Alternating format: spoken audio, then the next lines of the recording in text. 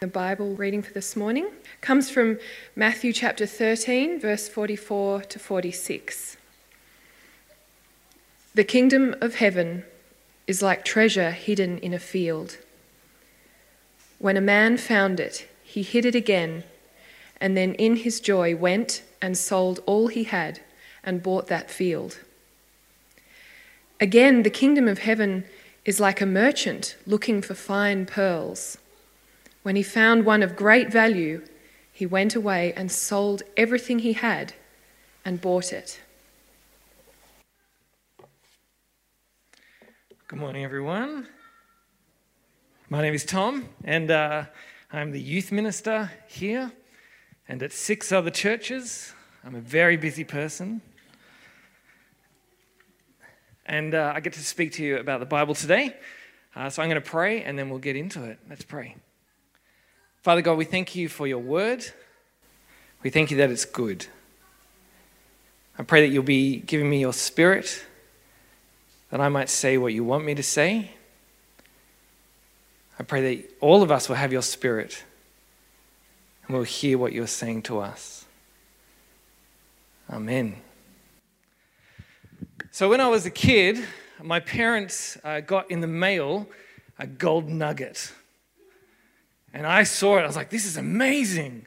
And then on closer inspection, we discovered it wasn't a real gold nugget. It was a piece of gravel that had been spray painted gold.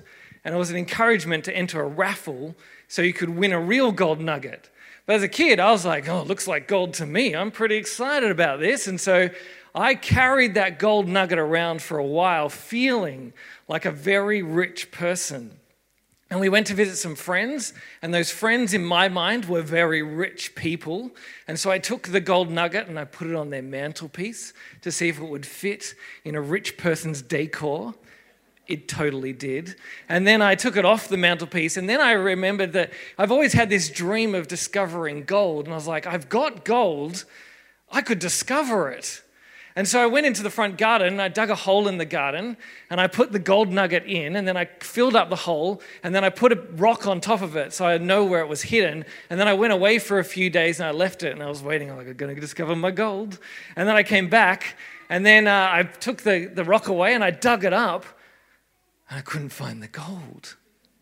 Either someone had come and stolen my gold, or I was a terrible gold miner that I couldn't even discover the gold that I'd put in the ground. One way or another, things did not go the way I planned, and I just had to content myself with the fact that one day someone else might be digging in the garden and they could discover gold and they would get the joy that I was hoping to get. And maybe you kind of know this feeling of excitement when you make a great discovery, when you discover some treasure that you've wanted. Maybe it's a bargain that you've been waiting for, or a thing that you've been searching for a long time, and you find it on eBay or Gumtree at just the right price. You know a little bit of the joy that Jesus is talking about in these parables. Now, we've been working through the parables for the last few weeks of Matthew chapter 13. And in Matthew chapter 13, Jesus is talking about the kingdom of God and what the kingdom of heaven in Matthew, what the kingdom of heaven is like. And the kingdom of heaven is anywhere where Jesus is king, because he is the king and it is his kingdom. And each of the parables gives us a different idea of what it means to be part of the kingdom of heaven, or what it means for the king to be ruling in his kingdom. And each parable gives us kind of a snapshot. There's not one which tells us everything, but all of them kind of help us discover the landscape of the kingdom of heaven. And so in this parable, these two parables, Jesus is giving us one picture of what it is like to be someone who is within the kingdom of heaven, or who is discovering the kingdom of heaven and discovering Jesus as king and choosing to give yourself to that kingdom. And the first parable is about a guy. The other thing that I should say that's important is that these parables are the first parables in Matthew 13 that Jesus gives to the disciples once they have come into a house and hung out with him in the house. So before he's talking to large crowds, and now he's talking to the people who are considering what does it mean to follow Jesus? What does it mean to be part of this kingdom? And so the first parable is about a guy who is in a field. And we don't know why he's in a field. Jesus doesn't tell us what he's doing in the field. He might just be taking a shortcut somewhere. Probably not, because it seems like he's probably been digging in the field. And if you're taking a shortcut, you shouldn't stop and dig. It defeats the purpose of taking a shortcut. So he's doing something in the field. Probably he's working for the owner of the field. He could be digging a hole. He could be plowing the field. We don't know exactly what's going on. But somehow he discovers some treasure. And now the treasure probably wasn't just sitting out in the open, because in Jesus' day there were no banks. And so if you had jewelry or gold or something and you needed to keep it safe from people who might try and steal it, or if there were marauding armies coming through and you wanted to make sure that they didn't get their hands on it, then you'd dig a hole and you'd put the treasure in the hole so you could come back to it and find it. But if you forgot about it, or you didn't tell anyone where it was, or you died and then you didn't get to go back for your treasure, then the treasure could just stay there for a very long time. And so this is probably what has happened. So this guy, he has discovered this treasure. And he's realized that if he just takes it, it doesn't belong to him. He's stealing treasure. And so he goes away and he sells everything he's got. He sells his cow, he sells his jewelry, he sells his house, he sells his Xbox, he sells his collection of gospel from the 1970s on vinyl. He sells that. He sells everything he's got, and then he gets all the money together and he buys the field. And when he buys the field, then he gets to own the treasure for himself. And he's so happy because he has got the thing that he's put everything into. He knows the treasure is worth more than everything else that he had. Now, you may be sitting there going, this seems a little bit dodgy to me. And you're a little bit wondering, is Jesus teaching us bad ethics here? Because the Christian thing to do would be for the man to discover the treasure, then go to the owner of the field and say, excuse me, I discovered some treasure in the field. And the owner would say, wow, thanks for letting me know. You can have 10% as a finder's fee. And then he would say, great, and he'd feel good because he'd done the Christian thing, but this guy is deceptive and sells everything he has and takes the field for a bargain price. Is Jesus teaching us that that's the way that we should behave in life? Well, it's not. Because this parable is not about the ethics of digging holes in fields. That's not what Jesus is talking about here. And we know that because the second parable that Jesus tells has almost the same story, a very similar story, with this making the same point. And the point is not about how you go about dealing with treasure that you might accidentally find. That's not the point of the parable, so don't stress about it. If you want to know the ethics of Jesus on how you deal with treasure in fields, then you can go look elsewhere in the Bible. He doesn't especially talk about that, but you can probably extrapolate from other things he says. So, what is the second parable? It is a guy who is out and he is a pearl merchant. So he spends his life finding pearls, buying pearls, selling pearls, and he comes across this one pearl, which is the best pearl that he has ever seen. And he decides that this pearl is the pearl that he needs to spend everything to get. And so he goes away and he sells all his pearls that he has. He sells his house. He sells everything he's got. And he comes back and he buys this one most precious pearl so he can have it for himself. Now, is this a parable about putting all your money into an asset that doesn't produce cash flow? Is that what Jesus is talking about? It's financially irresponsible to do that. But that's not what Jesus is talking about either, because if we look, these two parables are giving us the same point. And that is, when you discover the kingdom of heaven, you need to be willing to give everything you have to gain it. When you discover the kingdom of heaven, it may cost you everything you have to gain it. And even if it does, that is a price worth paying, because it is that precious to be part of the kingdom, and it is that precious to be a follower of the King. Now, there are some of you who are also now sitting there going, I'm a little uncomfortable with this. Because you're good evangelicals and you know that we are saved by grace, which is a free gift from God. And this sounds like we've got to buy our way into the kingdom, that we find the kingdom of heaven and we sell everything and then God will save us because we've spent enough money. But that's not how it works. We know that's not how it works, because when you become a member of this church, Pete doesn't come up to you and say, great to have you as a member. You've made it to level 1. Now you've just got to pay us $10,000 and we'll let you into the secrets of level 2, and then pay us another $20,000. We'll let you into the secrets of level 3. And if you become a top tier donor and give us $50,000 and you make sure this church plan happens, then you will definitely make it into God's kingdom. That's not how it works. We know that's not how it works. No, everyone is welcome in God's kingdom, and everyone is welcome given the free gift of salvation that Jesus won for us at the cross. But just because something is free doesn't mean it's not going to cost you to get it. I'll give you an example. I'm sure this is one many of you will relate to. Early last year, I was in Woolworths. And in Woolworths, I saw this large box. And in the box were candy canes.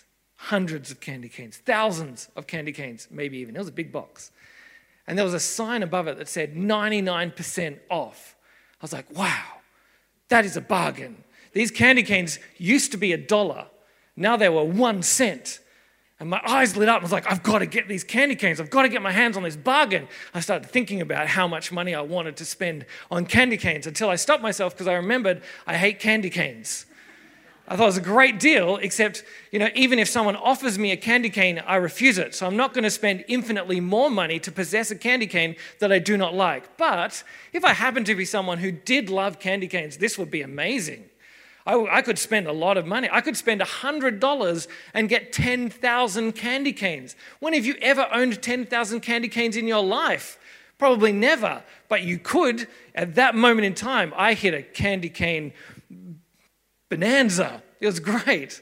Now, if I'd bought them, I could have all my 10,000 candy canes, and then I went back to my car with boxes and boxes of candy canes. When I got to my car, I would have a problem because I'd have to fit all the candy canes in my car. So I'd have to take out the box of water. It's like a cask of water that I have just in case I get thirsty. I'd have to take out all my my reusable bags. They'd have to come out. I'd have to take out the umbrellas that are there just in case it's raining. I'd have to take out all the many Merry Creek service sheets that sit in my car. They'd have to go. I'd have to take out the box of books that lives in my car because I can't fit in the cupboard. All of that would have to come out of my car just so I could fit all the candy canes in.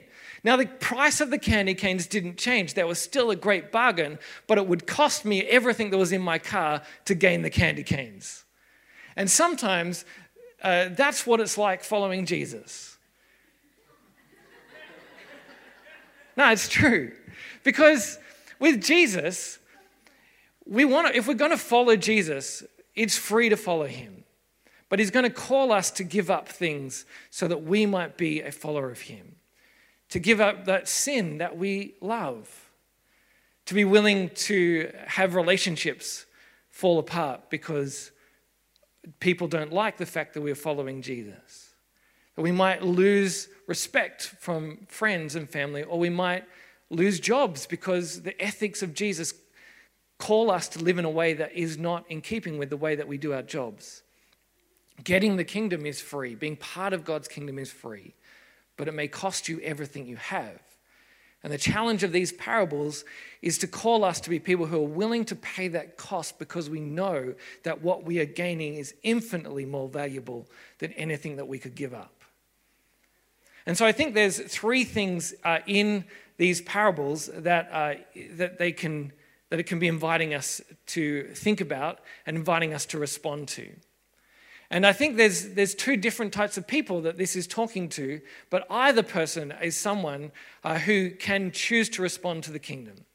The first is that the first person isn't looking for treasure when they're walking through the field or digging in the field. They're just going about their life, but then they discover the treasure and they immediately recognize how valuable it is and they respond to it.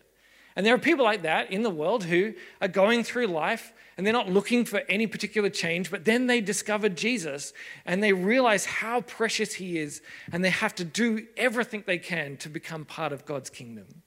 There are those people, and you might be one of those people. Or then there's the person who is like the pearl merchant. The pearl merchant has spent his life looking for pearls. He knows how to evaluate what is valuable and what is not.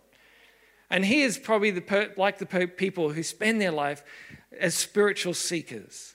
who spend their life looking for what is right and true in the world, what is the best way to respond to the feeling they have deep inside them. There is more to life than just this physical world. And maybe they are people who have been in a religion and are looking to do it faithfully, or have looked into lots of different religions, but either way, when they discover Jesus, they discover how precious he is and they want to respond to him. These are the two types of people, and you could fit into either of these camps. But whoever you are, there is a challenge for you in these parables. And the first is to be someone who recognizes the value of the kingdom. So the people in the parables, there are the active characters, but there are also these passive characters in the parable who never get mentioned. And that's the person who owned the field and the person who owned the pearl, the precious pearl, before they sold it. And those people had treasure on their hands, but they didn't recognize how valuable it was.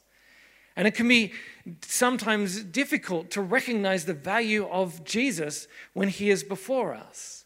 We can miss the treasure that we get to encounter when we discover the kingdom of heaven. The challenge is to be people who recognize what is in front of us. I was in Hungary in 2006 with my sister and with my grandfather, who is Hungarian, and with his wife. And we were there because my sister and I wanted to be shown around Hungary with my grandfather so that he could help us to understand some of our history and our heritage. And he told this story, which I may not remember right, but I'm going to tell it to you anyway. And I haven't put in any effort to try and clarify whether it is right, because I'm worried that if I do find out what the true story is, it won't be as good as the one I remember. So I'm going to tell you the apocryphal story of what I heard in 2006. And we were walking down the street in Budapest, and my grandfather pointed to a shop, and he said, "This was my father's shop." And he said, one day a man came into the shop, and he said to my father, my great-grandfather, he said, I've got this idea. And it was a man that my great-grandfather knew. He said, I've got this invention. And it's for a writing implement. And it's not like we're used to our fountain pens, but this is a different one that the ink just continually flows. And my great-grandfather was like, oh, that's very interesting. And then the man was like, I'm going to a trade show to try and license it. Would you be wanting to invest in this? And my great-grandfather thought about it and was like, no, I don't think I'll invest. And the man said, all right. And then he left and he went to the trade show and he sold his invention, and his name was Laszlo Biro. He's the guy who invented the ballpoint pen. And the fact that my great-grandfather didn't recognize what is in front of him is the biggest reason that I do not own a helicopter today. And the challenge of these parables are to make sure that we are people who do not miss the value of the kingdom that is in front of us. And we see it often, or I see it often as someone who is in youth ministry. There are people who grow up in the church and people who hear about Jesus all the time. The good news of a God who loves them. The good news of a God who has given his life so that they might be rescued. The good news of a God who invites them not just to be saved, but to be part of building God's kingdom here on earth. And that's great news, but all you can see is all the other stuff. The fact that Christians behave terribly sometimes, and that looks like a reason to reject Christianity. The fact that when you read the Bible, it seems like there are flaws in there, or there are rules and stories that seem either absurd or just downright evil. And if you don't spend the time to figure it out, it can seem like a good reason to reject Christianity. Or sometimes you can understand everything, but it just costs too much. That Jesus is calling you to live a life that doesn't let you do the things that you want to do, and so you reject Jesus. Because you do not understand the value of what is before you, and so you miss out. You're like someone who rejects the pearl because you don't like the oyster. The challenge is to be people who recognize the value of God's kingdom and are willing to pay the price to be part of it. The next thing that I think there is a challenge in there is to be people not only who recognize the value, but also recognize the cost. Because there were these people in the parable who were willing to pay anything to take hold of this treasure. And we can sometimes talk about Christianity and following Jesus like it's just another good thing that you can do. It's a good add-on to your life and it doesn't need to change things too much. But what Jesus is saying here is that it can cost you everything to follow him. And even if it does, there's a price worth paying. As someone who does youth ministry a lot, I've been to a lot of events with young people where they give young people a chance to become a Christian. And the way it often works is someone will stand up the front, they'll give a talk, and they'll talk about how much Jesus loves you. And then at the end, someone will come up and start playing the keyboard and playing some emotional music so that people can respond. And then they'll say, now I'm going to give you a chance to come to Jesus. So if you want Jesus in your life, why don't you come down the front? And then they'll wait for people to come down the front. And if not enough people to come down the front, they'll say, if you feel like Jesus loves you, why don't you come down the front? And they'll wait a bit more. They're like, if you can spell Jesus, why don't you come down the front? And they'll wait a little bit more. And then if, no one's very good at spelling, they're like, if you want a free Bible, come down the front. And then eventually they get a bunch of people there. And they're like, look at all these people who are now part of God's kingdom. The angels are having a party. And the barrier for entry into the kingdom of heaven is very, very, very low. But that's not how Jesus does it.